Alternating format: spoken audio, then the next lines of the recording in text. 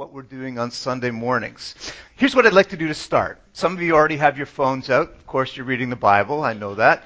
But if you have your phones or if you have a calculator, we're going to do a little bit of math. But let's do the math. Take it out.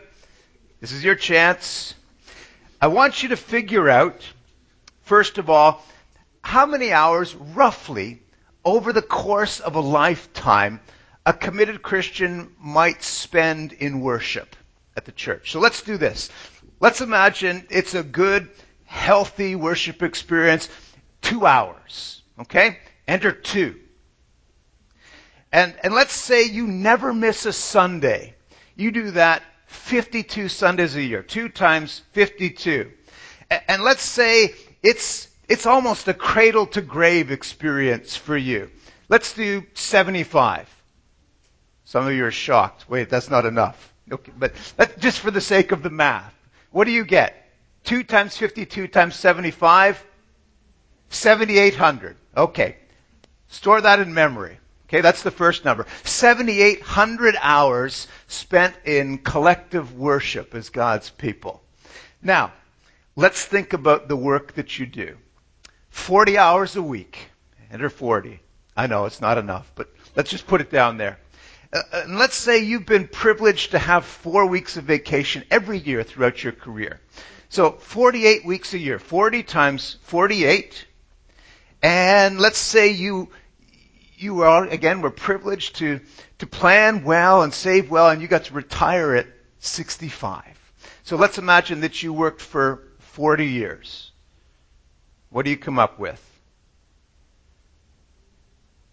76,800. Roughly 10 times the number of hours you would spend in worship. And remember, we're being really conservative on the work side, and we're being really generous on the worship side.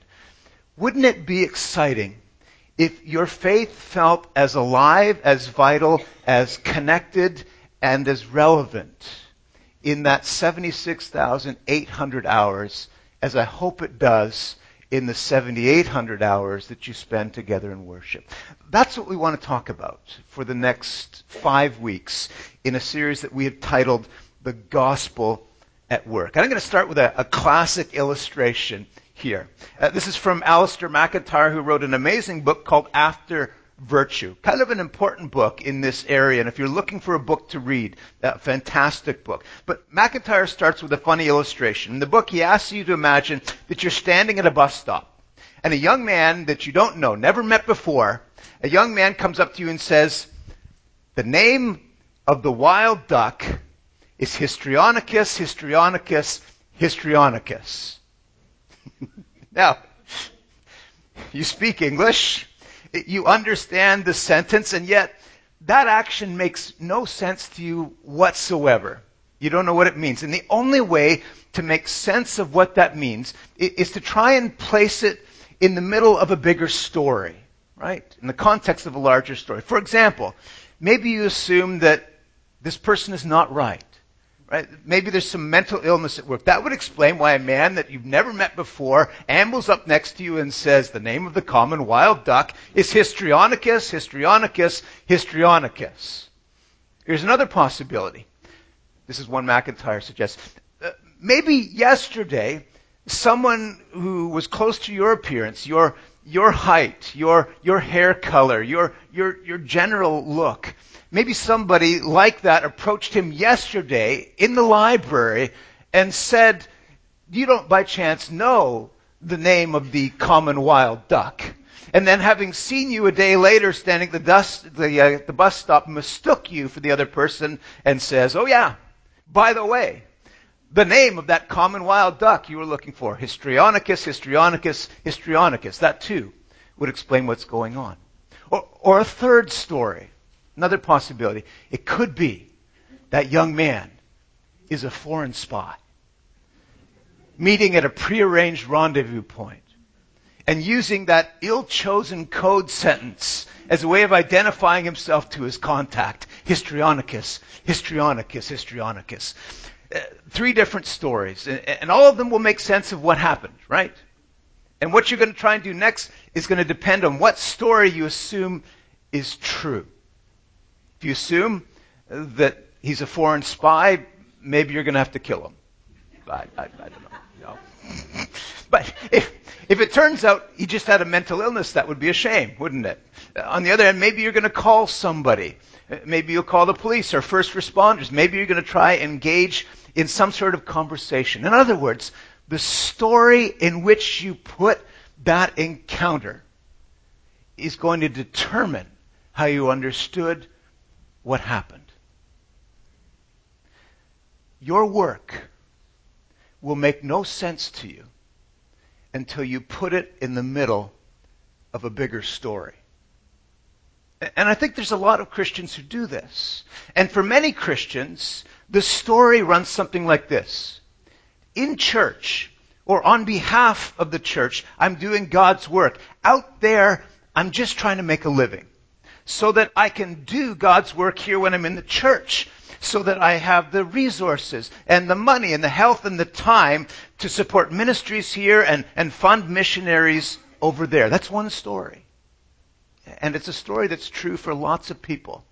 But if that's your story, it means that you'll actually make very little effort to shape your work according to your faith.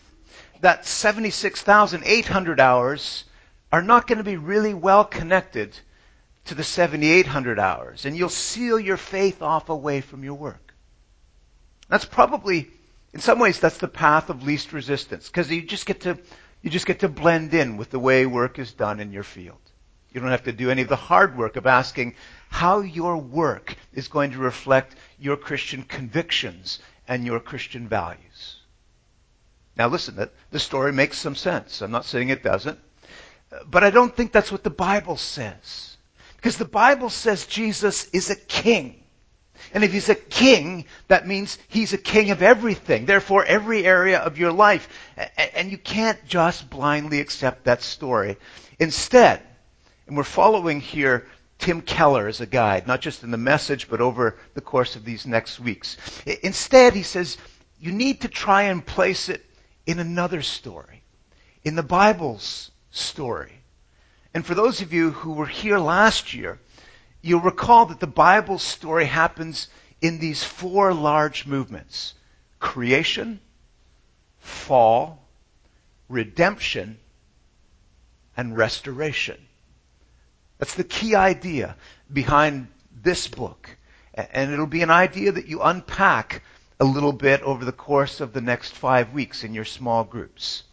Unless you understand that God is the creator of all things, and everything that he created is good. Unless you understand that we're fallen in such a way, it's not just that we're as bad could be, but if sin was blue, we'd be blue all over.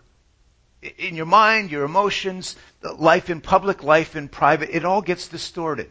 It's not like in the church everything is sacred and out there everything is profane. Sin is just distorting every part of your life. There's creation, there's fall. Thirdly, there's redemption, which is not just that your sins are forgiven, but that into your life comes the Holy Spirit. And you're now a new creation. That means all things are made new. And that can't just mean God makes things new in my family, but not in my work. All things get renewed. And then finally, there's restoration, which means that the end goal that God has in mind is not simply God taking us away and depositing us in a spiritual netherland somewhere. He's restoring this world, this creation. The goodness of work, the goodness promised of our future is linked to what God is doing in restoring the world. Now listen, one of the things that you could do, and maybe you will do in your small groups, is go through and have that kind of discussion about how each of those things, creation, fall, redemption, restoration, how each of those things affects the way that you work. Or maybe you'll want to unpack, if you grab your notes on the back page, maybe you want to unpack this week some of the things that the scriptures say about work, some of the ways of understanding work as a means of promoting justice in the world, as a means of demonstrating integrity, as a way of saying that There's excellence to be achieved or beauty to be named. All of those different verses. Maybe you want to spend some time thinking about that this week, but we're going to go in a little bit of a different direction. So you can skip ahead right down to the bottom where it says redefining work. And we're going to spend about 15 minutes or so and go through these 4 or 5 kind of practical ways that the theology of the Bible shapes our understanding of work. This is meant to be kind of a teaser for the rest of the series. And some of these concepts we're going to unpack with a little greater depth, and we'll dig into particular passage of Scripture. You already heard our theme Scripture read this morning. What a stunning Scripture reader that was. My goodness. Here's the first thing. And again, for those of you who want to pick up Every Good Endeavor, the book, you'll see that we're following a trajectory that Tim Keller and Catherine Leary Alsdorf lay out. But here's the first thing. Faith gives you an inner ballast. An inner ballast without which work can destroy you. D. Martin Lloyd-Jones, a physician, a doctor who became a pastor and a preacher. He was very aware that the professions, and he was aware of medicine in particular, he was very aware that an awful lot of professions, well, he put it this way. He said that medical men that he knew, and he worked in a day when, unfortunately, they were all men, but medical men that he knew, when they died, you could probably just write this on their gravestone. Born a man, died a doctor. And what he meant by that is that it becomes your identity. You can't imagine who you would be without you being a doctor. Your whole identity is based, first and foremost, in being a doctor, not a Christian. Your self-worth, your self-importance, your competence, it all gets wrapped up in your work. That's why losing work is so devastating in this culture. It's not just a crisis of finance, it's a crisis of identity. Now listen, if we had the time, I could make a case that in more traditional cultures, maybe in traditional Asian or South Asian cultures in the past, the way that you found your self-worth was by fulfilling your role in the life of the family, the role that you were assigned. So it was being a good father, or a good mother, a good son, a good daughter. And if you're good at that role, you can look at yourself in the mirror and say, I'm a good person. And where does your work fit into that view of the world? Work is a means to an end. The reason I want to be successful is so I can be successful for my family. I want to provide for my family. And as long as I have a good family and I'm providing for the needs of my family, I'm a good person. Work is the means to an end. Now, there's a problem with that, I suppose, but there's a lot that's laudable in that. What I really want to talk about this morning, though, is Western culture. Because in Western culture, work is not the means to an end.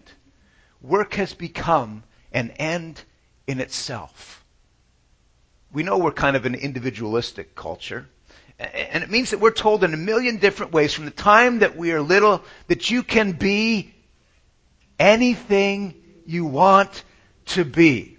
You get to decide who you're going to be and name it and shape it. And the biggest choices in that are around work and relationship.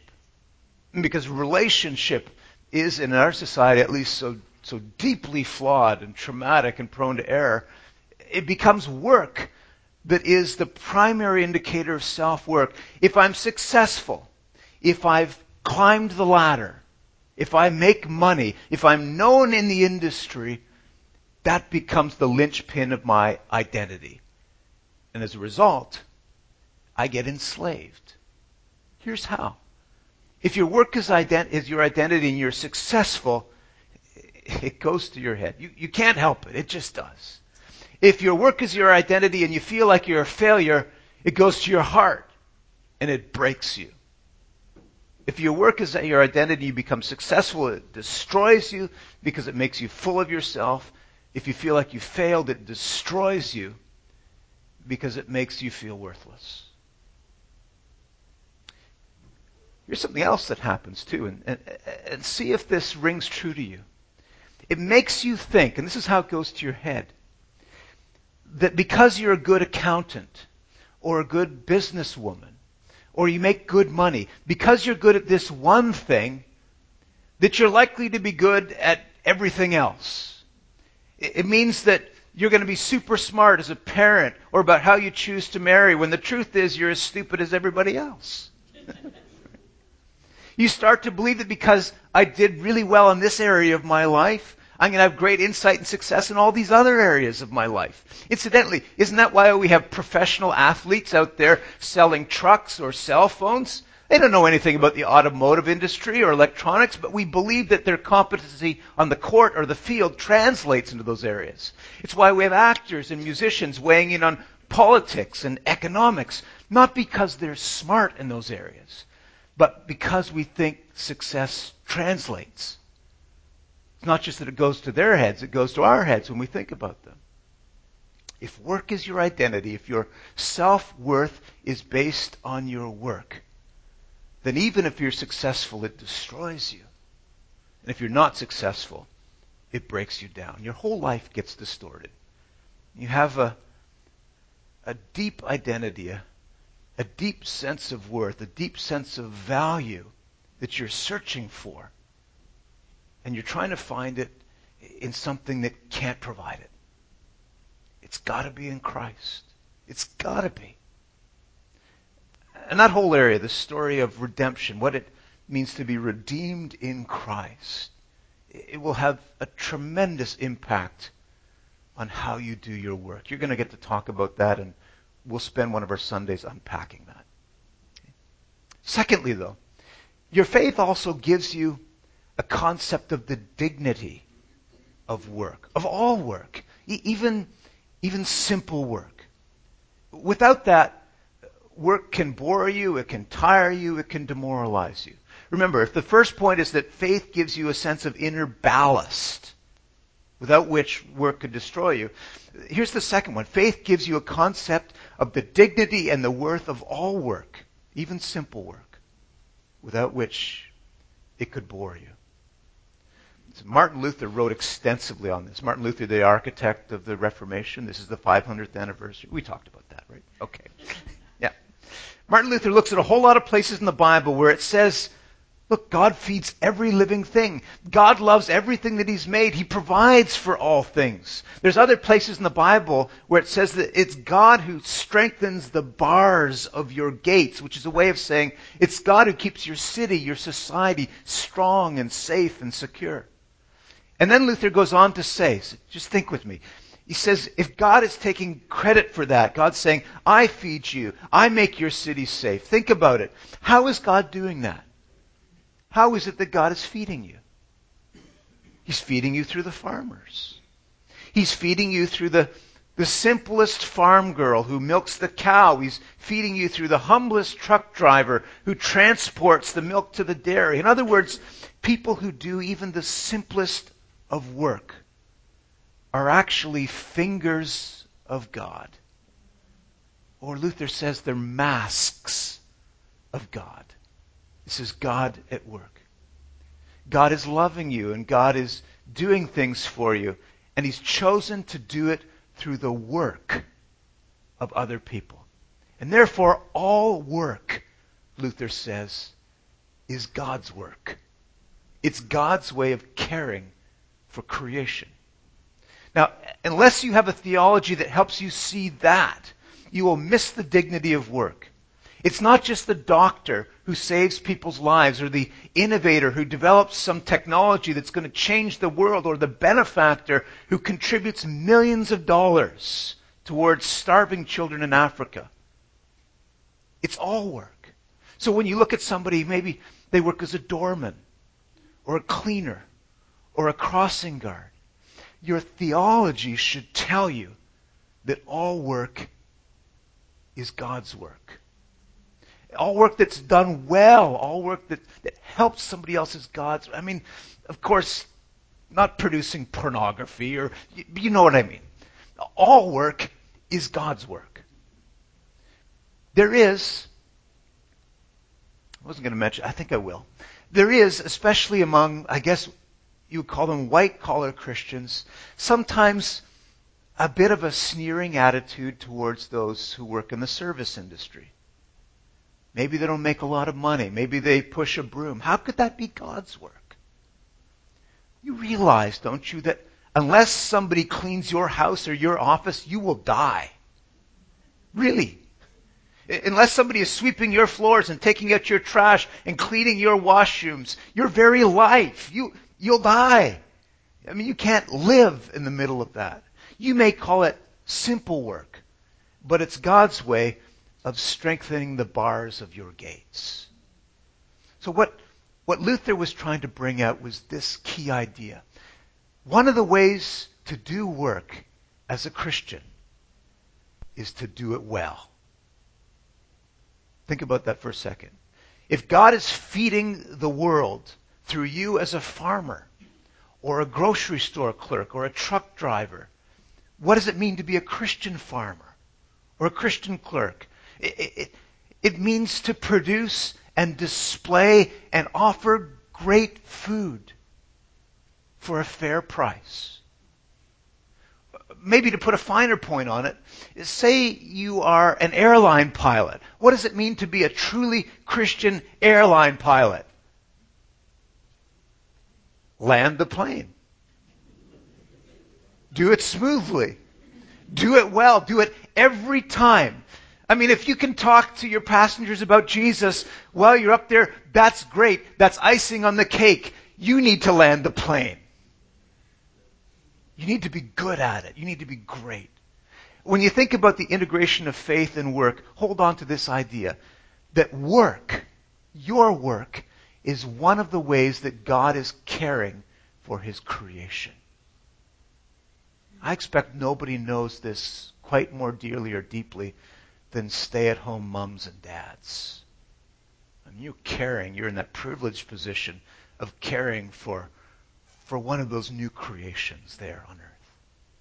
All work, all legitimate work, even the simplest of work, is God's work. So even if you've got a job that doesn't feel exciting, sometimes you get bored with it. If you've got the right theology, you know that what you're doing matters. And when you see other people, you never look down at what they're doing because it matters too.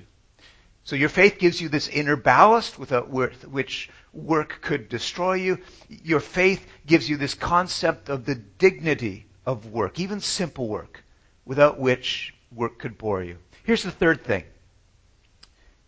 Faith gives you a kind of moral compass, without which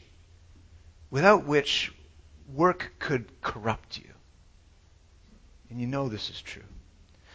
There's a lot of pressure, no doubt about it. We were talking about this over dinner a little bit last night, Karina and I and some friends. There's a lot of pressure, this global economy, there's just so much pressure for profitability. There's so many people that are working just to make a profit. They're trying to keep the lights on and pay their employees and give their investors a good return. And increasingly there's this pressure, you feel it, don't you, to squeeze every last drop of profitability out of the business. And so you cut corners and you cut employees and you do whatever it takes to turn a profit. And one of the things that's so challenging, I think, in the marketplace right now is that, well, those of you who are newer to the marketplace, you went to college and you learned, because it's what's taught that in a sense morality is kind of relative, that it's person specific, that it's culturally relative, that nobody in the end is to say what's right or what's wrong. And then you get launched out into the world where there's all kinds of temptations to cut corners and do things that are dishonest or lack integrity or lack transparency.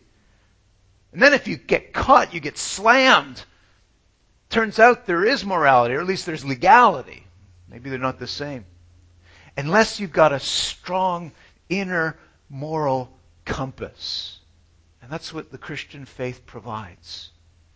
You're going to have a lot of trouble. You're going to have trouble saying, no, I'm not going to do that. I'm going to tell the investors what this stock is really worth. I'm going to tell my clients what's really going on. I'm not going to sin by omission. I'm going to be transparent with my colleagues and the people that I work with. you might lose your job.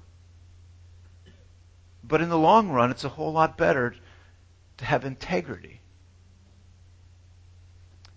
One of the big banks in Britain held a high-level meeting a few years ago, all of its top executives. It happened after a season where the banks had been called out repeatedly for a number of high-profile scandals. And they met together, and they met to ask, how is it that we can get values back into this business? It wasn't like this, one of them said, even 20 years ago. And it's not so much that everything that they did was illegal, but we just didn't treat our customers this way. You just didn't do that. You didn't take that much money out for yourself. It wasn't decent. It wasn't done. And over the last 20 to 25 years, this person said, it feels like it's all gone away. And we do everything that's legal and then some. So what is it that we can do, he asked, to get values back into this company? You know what everyone else said? Whose values? How do you define morality? Feels like you can't get the genie back in the bottle anymore. But if you're a Christian, you have that moral compass. And without it, you can get corrupted. Here's the last thing. The Christian faith does give you this world view, this view of life that shapes your character and the character of your work. And without that, your work can use you and master you. And here's what I mean. What does it mean to be a good Christian airline pilot? Land the plane. What does it mean to be a great Christian ditch digger? Dig a good ditch. Okay. But there's more to it. I mean, you knew there was more to it than that, right? What does it mean to be a Christian elementary school teacher? What does it mean to be a Christian artist or a playwright or a Christian nurse? The way that you answer that question depends to some extent, I guess, on what you think a human being should be. What is it that human beings are meant to be? How is it that human beings are meant to flourish? If you're a teacher, what kind of human being are you trying to produce? And you realize that without a good worldview, a good life view, you're not going to know what that is. If you're an artist, playwright, or a songwriter, you're going to ask yourself questions about what's right and what's wrong and what's beautiful and what's true and where should we be going as a society and what stories do I want to tell? You need a worldview. You need a life view. You need to take your Christian beliefs and your Christian values and convictions, and you need to ask yourself questions. What kind of songs should I write? What is it that people need to hear? What kind of stories do they need to read or watch? A Christian needs to think about how their faith will distinctively shape their world. Now listen, I know I'm kind of walking this line where I'm saying on the one hand, all work is God's work if it's done well. But realize that there are some areas of work where it has to go deeper than that. Where you have to ask questions about what Christian values and biblical teachings say about the work we do out there in the world among believers and non-believers.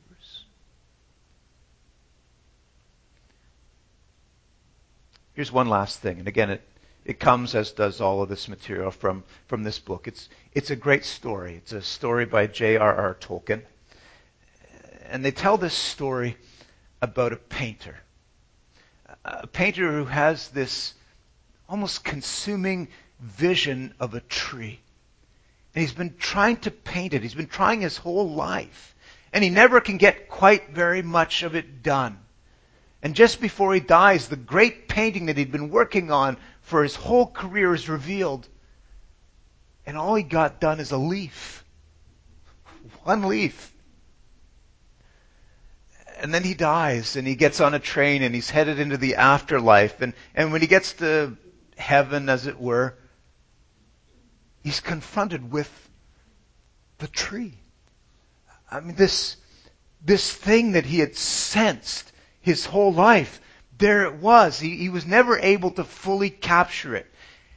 But he realized in that moment that someday everyone would see that tree. Here's the last thing that your Christian faith gives you. And this one isn't in your notes. It's a freebie. It's an extra. Your Christian faith gives you hope. If you go into law, Gene, you go in because you want to see justice done. If you go into urban planning, you want to see great cities. If you go into art, you want to show people beauty.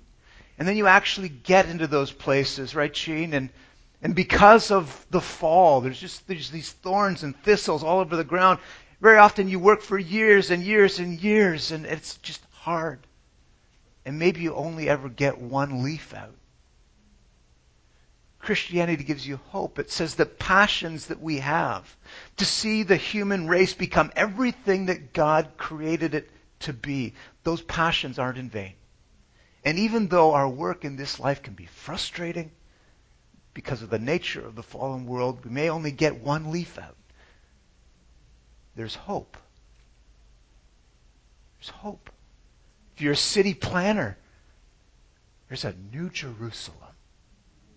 If you're a lawyer, there's a time of perfect righteousness. If you're a nurse, there's a time when disease and decay are no more. I mean, it's got to be that hope that sustains us in the middle of frustrating times. And they come.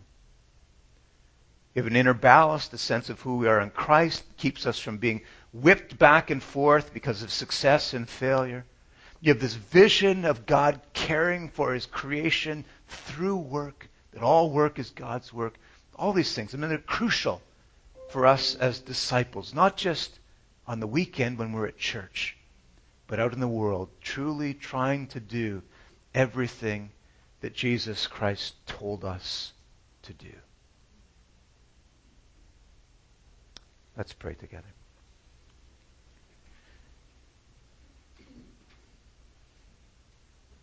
Heavenly Father, we thank you for these few brief glimpses of insight that come from your word and from your spirit. We're struggling to understand how our faith shapes our work. And in small groups throughout the week, many of us were going to raise questions about what it means to be a Christ follower with integrity in the workplace. And God, I want to be the first to admit we don't always know how to do it. But I pray that in those little groups, that you would be at work equipping us and informing us and challenging us. We want to be better disciples. God, we also want to thank you for who you are. You too are a worker. You worked to create the world. You created it with joy. You got your hands dirty. You put your hands right down into the dust and you made us. Pray that you would show us how to be workers, made in the image of God, following in your footsteps. We pray it in Jesus' name. Amen.